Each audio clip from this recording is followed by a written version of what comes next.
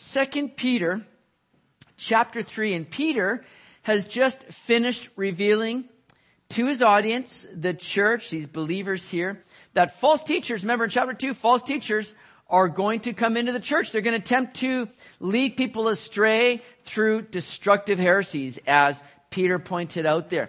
And some things are going to be very blatant. There's going to be some people that are going to come in and you just know these guys are off.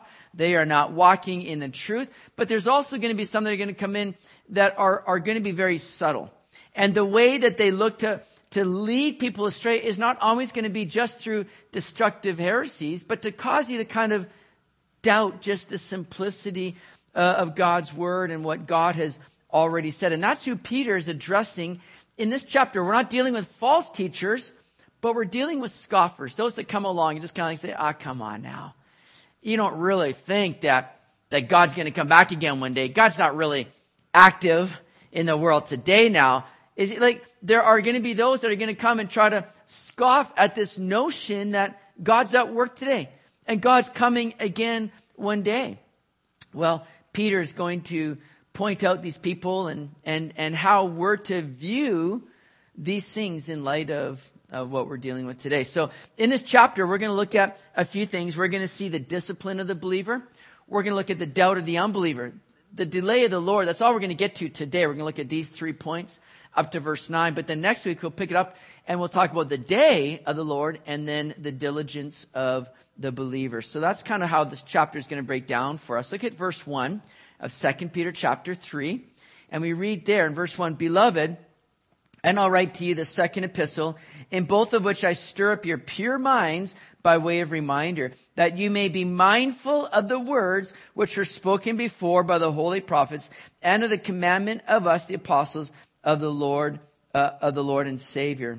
So here's Peter now. And I love the way he starts this out, because Peter's just come off of chapter 2, where he's had to kind of hit hard at some false teachers, people that are coming in, and he's had to speak strongly and boldly. And some people might look at this Peter as kind of this ongoing character of just this great bravado and just speaking strongly or harshly.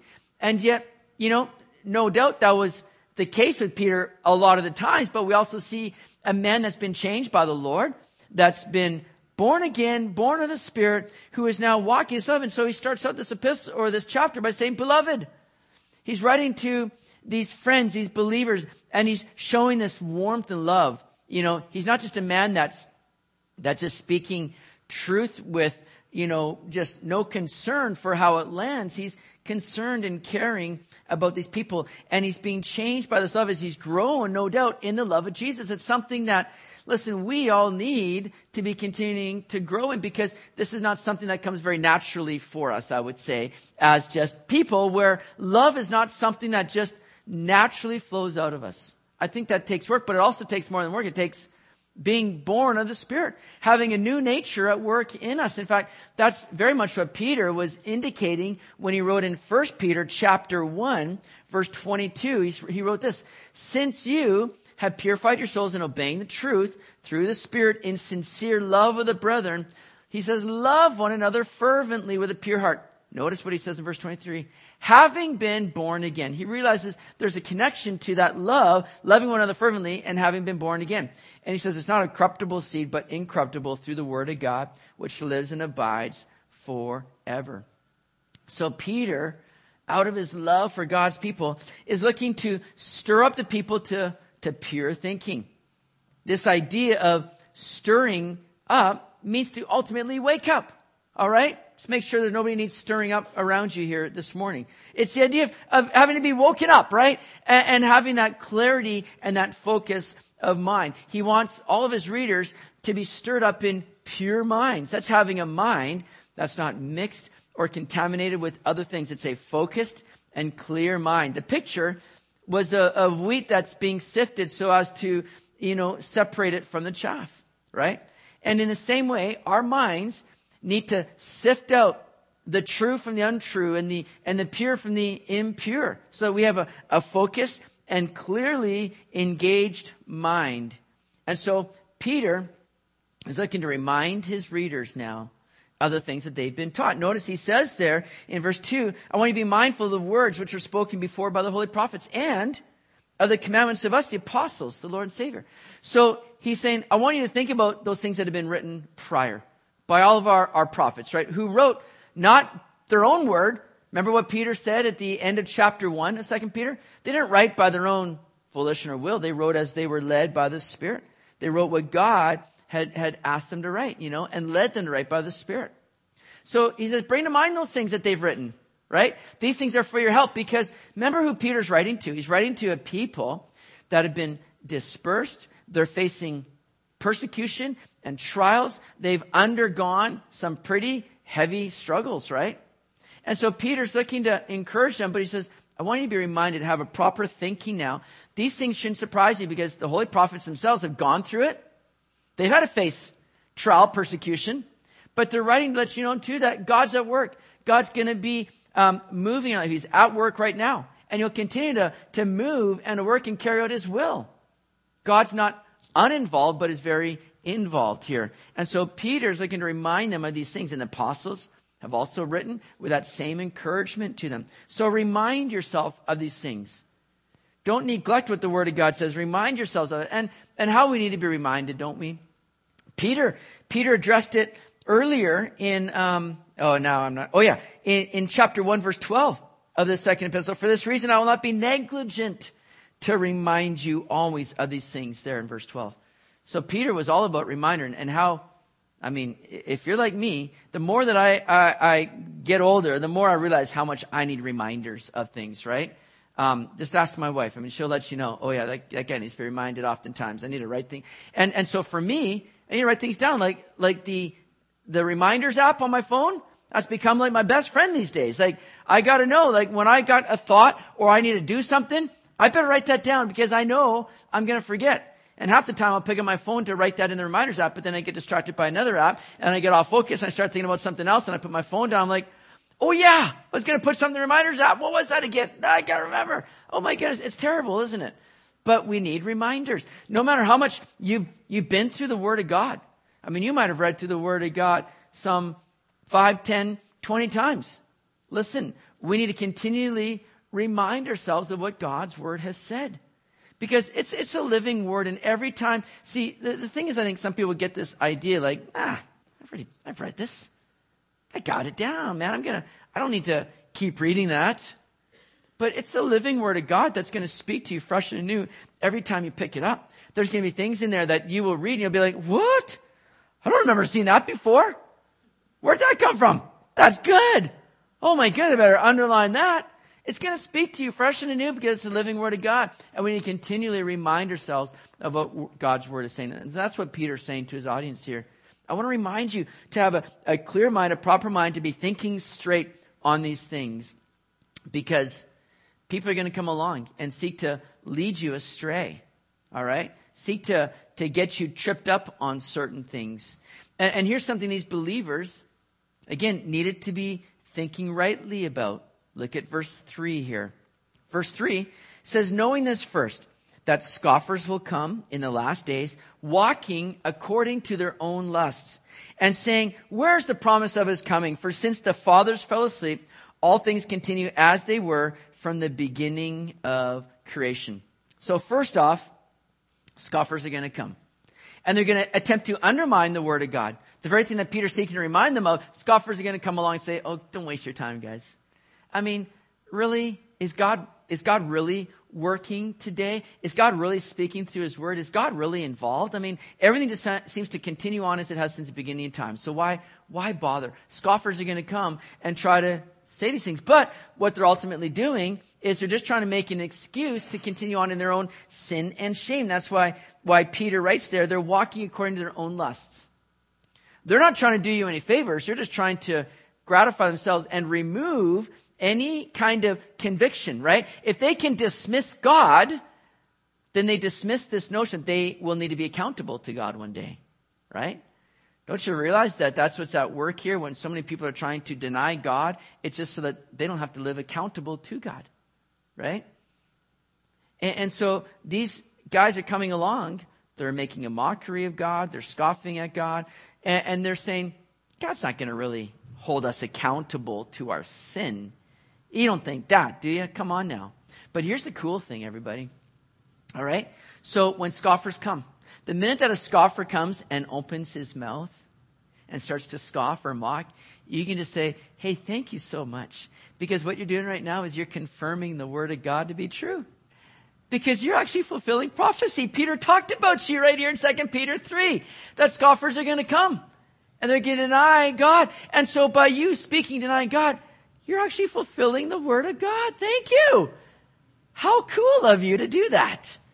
That's what they're doing. They don't realize it, but the word of God has told us that these guys are going to come. Now, he says in the last days, right?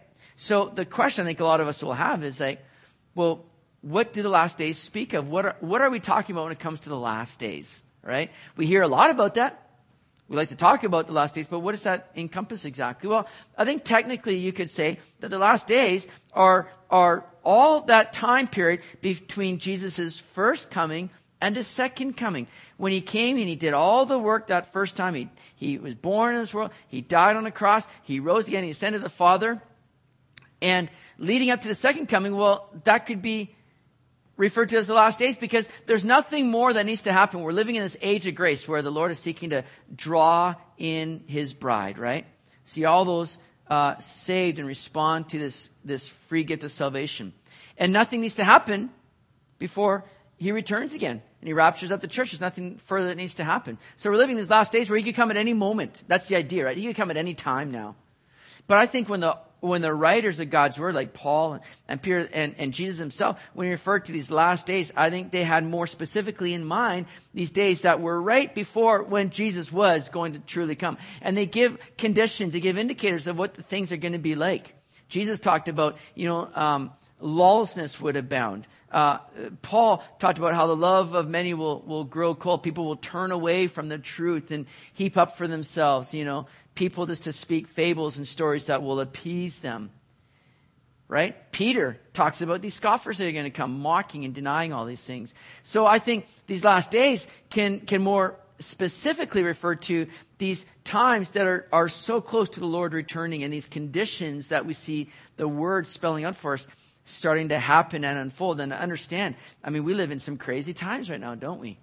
We live in a time where you can see lawlessness abound. The love of many are growing cold as division and fighting and just, all this is ramping up all the more. People are turning away from the truth. I believe that we're living in the last days today. I believe we're living in these times that these authors talked about. Now listen, I can be wrong, right? It could be another 1,000 years before Jesus comes again. Oh, I so hope not. But that could be the case. Here's the thing is that we don't have to get divisive ourselves over the timing of all these things and when this is going to happen. As that can so easily happen where we begin to break apart or we begin to break away from fellowship with people that don't think the same way we do.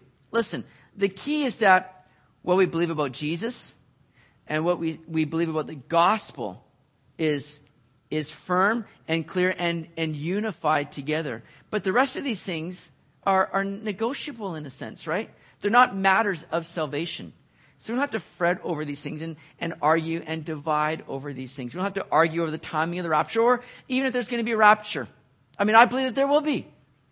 I believe there will be. And we don't have to break fellowship over that. I fellowship with lots of people that are wrong. And it's fine. It's okay. It's not, it works. But see, when that question gets posed, where's the promise of his coming? It could be a very difficult thing for people to handle. Think about these people that Peter's addressing specifically, who, like I said, have been dispersed. They're going through trials. They're going through unfortunate circumstances because of their faith. And they can begin to easily think, yeah, actually, Lord, where are you? When is this coming of the Lord? Because I could have used that yesterday. That would have been really nice to happen by now. Rather than me have to, go through what I'm going through and have to endure this suffering. That coming would be really great. Is that real, God? Are you actually going to come? It's a question that can cause a lot of people to have a crisis of faith. Maybe you today have faced those moments where your faith is tested over these things and you've wondered, where is God? Why doesn't he seem to be acting on my behalf? or taking care of this situation or sickness or doing this work in my life that I've been praying for? Where is God in these things? Well, Peter's going to answer that and help us to have a right perspective on these things. But like these scoffers, it can be easy to think that God has just put everything into motion and it's just kind of checked out. Like he just sort of wound up the clock and let it unwind, and he's just got his hands off and he's just waiting for it all just to kind of come to an end. And it can be easy to think that way. In fact, that was a view that many people had of God throughout history. That God was, he got it all rolling, but he's just kind of hands off and let it all just sort of unfold now in its natural processes, basically. So what these scoffers are really assuming is that God doesn't intervene in the affairs of this world. So they can just go ahead and live as they want without any fear of retribution for their sin or wickedness. That's what these scoffers were doing. This is how they were living. That was the kind of lie that they were putting into other people. So Peter seeks to give these scoffers now a little reminder themselves. As we've heard, reminders are good. Well, Peter looks to remind these scoffers of something that they have forgotten. Look at verse 5. For this they willfully forget, that by the word of God the heavens were of old, and the earth standing out of water and in the water, by which the world that then existed perished, being flooded with water. So what these scoffers conveniently forgot is that God has indeed stepped into the affairs of man and of this world and has acted in a way not only to carry out judgment upon the wickedness on the world, but also to act on behalf of those that were righteous in saving Noah and leading them through the flood, you see. And if God did it then he surely will do it again. And he is at work. He is at work today, carrying out his will, his purposes. He is involved. Understand that though we might question and wonder, God, where are you? God cares. God knows what you're going through. He's been through those things himself, and he understands your weakness, and he comes with compassion to help, to be an ever-present help in times of trouble. So understand that Jesus does know, he does care, and he is involved in your life. And he's shown that in times past, and he continues to reveal that. So Peter shows that God, he created the world, right? He separated, the waters in the sky from the waters that were on the land, and he moved everything around. He created all these things, but then he used those same waters, the very things that he spoke into existence by his word. He caused all those things to begin to flood in and carry out his judgment on a world where wickedness had become prevalent upon it. So God showed then even greater intervention, like I said, when he spared Noah through that flood. Imagine that. It's interesting as Peter brings up the flood as an indicator of God's intervention in the world, that it's the flood that's become under great attack today. And not just by unbelievers, but by believers who, you begin to hear from Christians that begin to deny the literalness or the legitimacy of the flood, saying, oh, you don't really believe that the flood actually happened on a global scale, do you? You don't think that God actually flooded the whole world, preserved one family, and all the animals we have today just came about through this one boat that preserved them, and now we've got animals all around the world? That seems preposterous. There's Christians that hold that view today. I think the flood couldn't have happened. It's been a point of scoffing for many. But notice this. What does Peter say there in verse 5? That they willfully forget. In other words, this isn't a point of ignorance. This isn't a intellectual struggle they're working through. They are choosing to forget and deny these things. Right? That's the way it is for a lot of people today. They suppress the truth so they can continue on doing what they want and living how they desire to live. And that's what these people, these scoffers, are doing. So we have many accounts of God intervening in history, but even in the present day. Now Peter makes clear that God is still at work even today now as he's holding all things together. Look at verse 7. He says there, but the heavens and the earth, which are now preserved by the same word, are reserved for fire until the day of judgment and perdition of ungodly men. So when God created the world, as he spoke it all into existence, he created the world with this invisible force intact there. And it's by the same word that all these things are just kind of being preserved and held together. We know that there is great atomic energy that's being stored up in matter.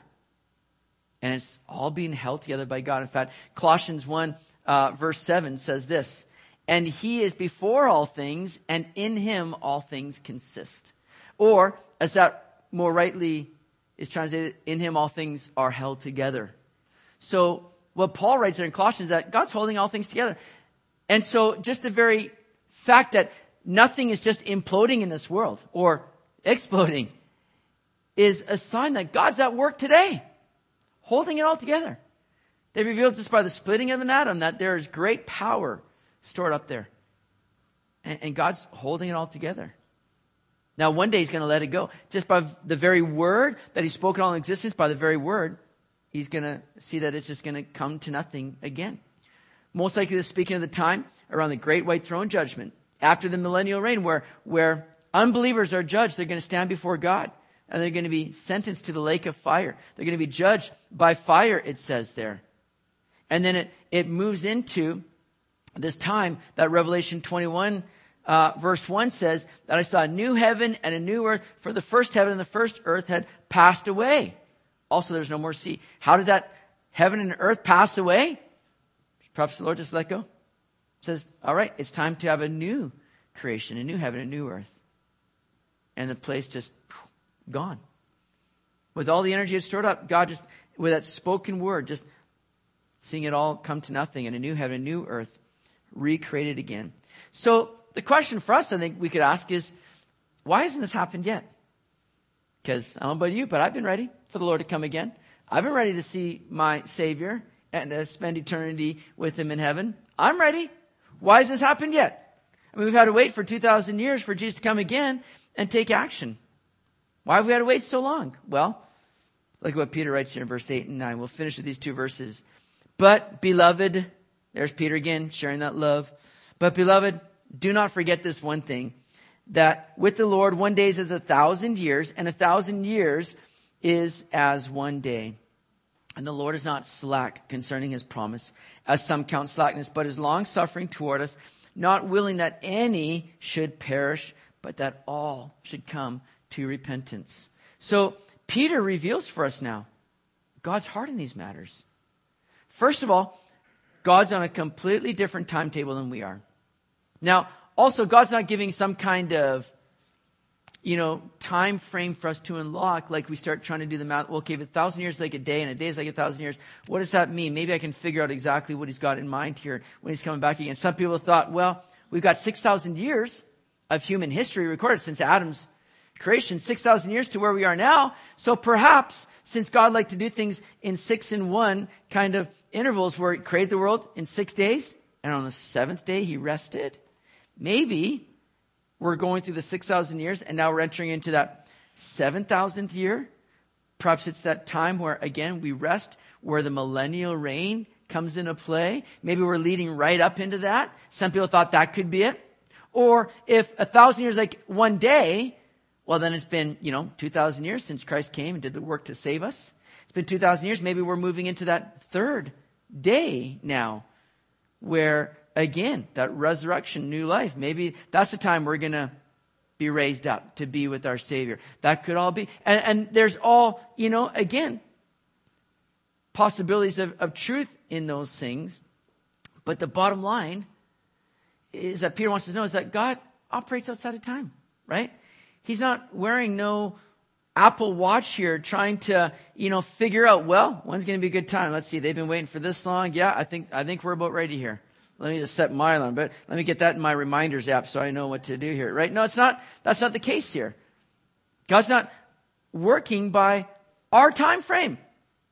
And our time frame is so limited. But God's outside of that. He's outside of time. He's in eternity, where these things aren't measurable in the same way they are for us.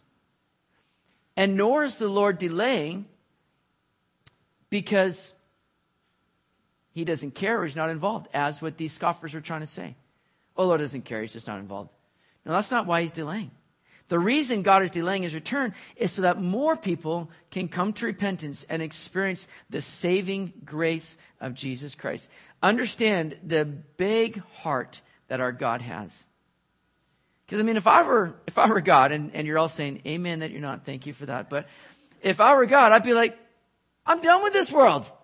These people are listening. They've had enough chances, forget it. Right? But what is God doing? He's showing long suffering and patience so that everybody has the most opportunity to get right with him and to receive life in him. That's the big heart of our God. And it's what he would desire for us. God wishes that none would perish. In fact, 1 Timothy chapter 2 verse 3 and 4 says this, for this is good and acceptable in the sight of God, our Savior, who desires all men to be saved and to come to the knowledge of the truth. And how we need to get on the same page as our Lord here, my friends, because we can see all the crazy stuff going on in the world right now, and we can feel very justified in saying, come on, Lord, I'm ready. Take me home now. Come, Lord Jesus. We feel very justified in feeling that way and living with that tunnel vision just to make it to the return of the Lord. But we need to have the heart of God that desires to see people turn to him. And that's what that word repentance is, that as Peter ends in verse 9, that all should come to repentance. That word repentance is simply to make a U-turn, to turn directions, to change your mind, change your direction. That people would turn from going their way, which we saw last week in Proverbs, that there's a way that seems right to man, but its end is the way of death. And it's to change direction from that way, the wrong way, and to go the right way, which is God's way.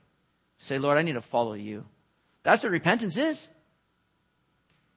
Say, I'm giving up my way so that I might go the right way, and that's your way, Lord. Sadly, for many people, they mistake the long suffering of the Lord as license to just do what they want. Maybe you've been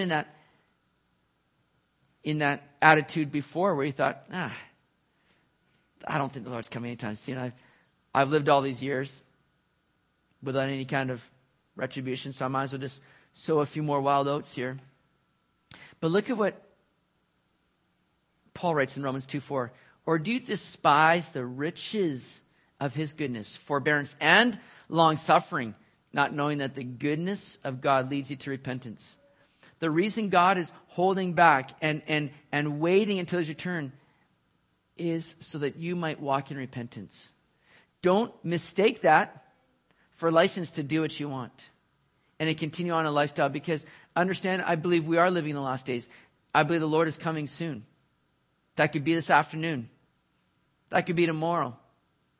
We don't know when that's going to come, but I believe he's ready to come at any time, at any moment. And I want to be ready. I want to be ready. I don't want to mistake this time that we've had to just go, I don't think it's going to happen anytime soon.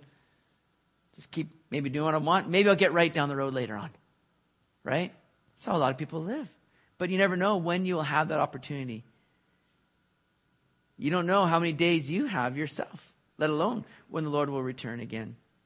How we need to live right and ready. And there's something wonderful about living with that hope in Jesus about his coming, as 1 John 3, I think it's 1 John 3 verse 3 says that all those who have this hope in him purify themselves as he is pure. All those that have that expectancy of the Lord returning again, man, it purifies them. I believe that's why the Lord in every generation has had that kind of, readiness for his return. Because a lot of people get in that moment and think, I've heard this so much before. I grew up where everybody's going, the Lord's coming anytime. And guess what? That was 20, 30 years ago. I mean, come on.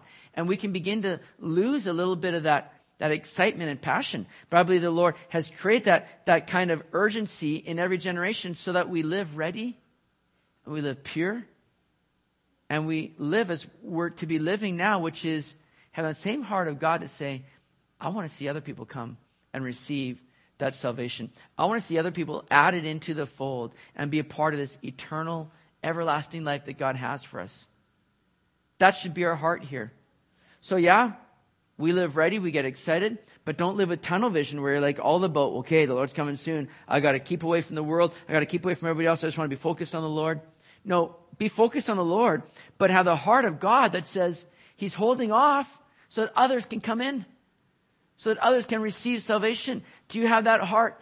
Are you ready to go out in this world to say, man, whatever I'm doing, whatever activity I'm in, I want to be living as a witness. I want to be sharing the good news with people. I want to be telling people that, hey, are you right with God today? Because he's holding off. So do you have an opportunity to turn to him and find life in him? That should be what's driving us today. Oh, I'll tell you, I preach that to myself as much as anybody. I need to hear that. That's not me saying, I've got it all together. You guys need to follow along now. No, I'm saying this for myself too. I want to take every moment, every day to say, Lord, I want to be a witness. I want to have your heart that says, I wish that nobody would perish.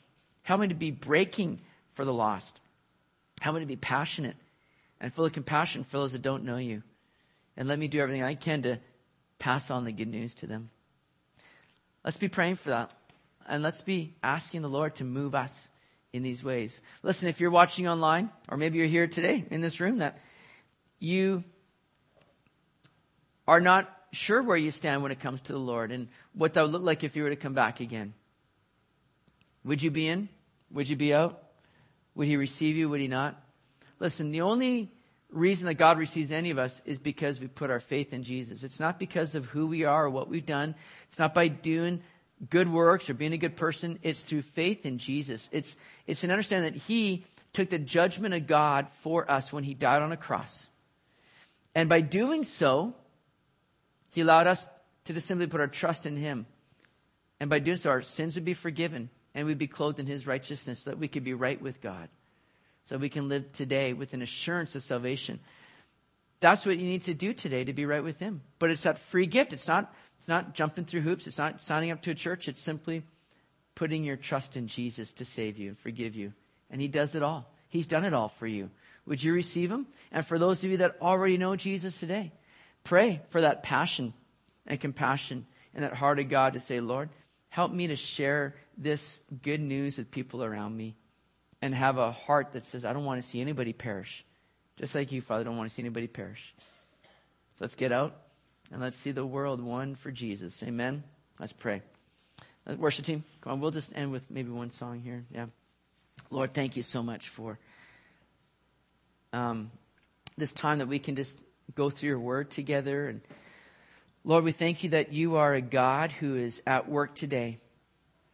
And there are people that will scoff at that and mock it and deny it. But Lord, we know that you're at work. You're holding all things together. You're holding our lives together. You've done everything for us already, Lord. You've saved us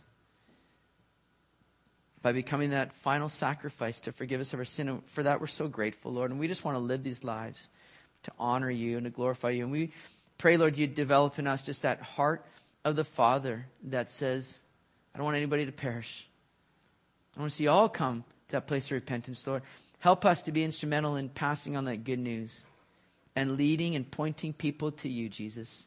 This week, Lord, I pray that you would cause us to have opportunities of talking to people, strangers or family, loved ones, to just share with them the good news of Jesus. Help us to be bold and to be moved by your Spirit in these things now. So we ask this in your awesome name. Amen.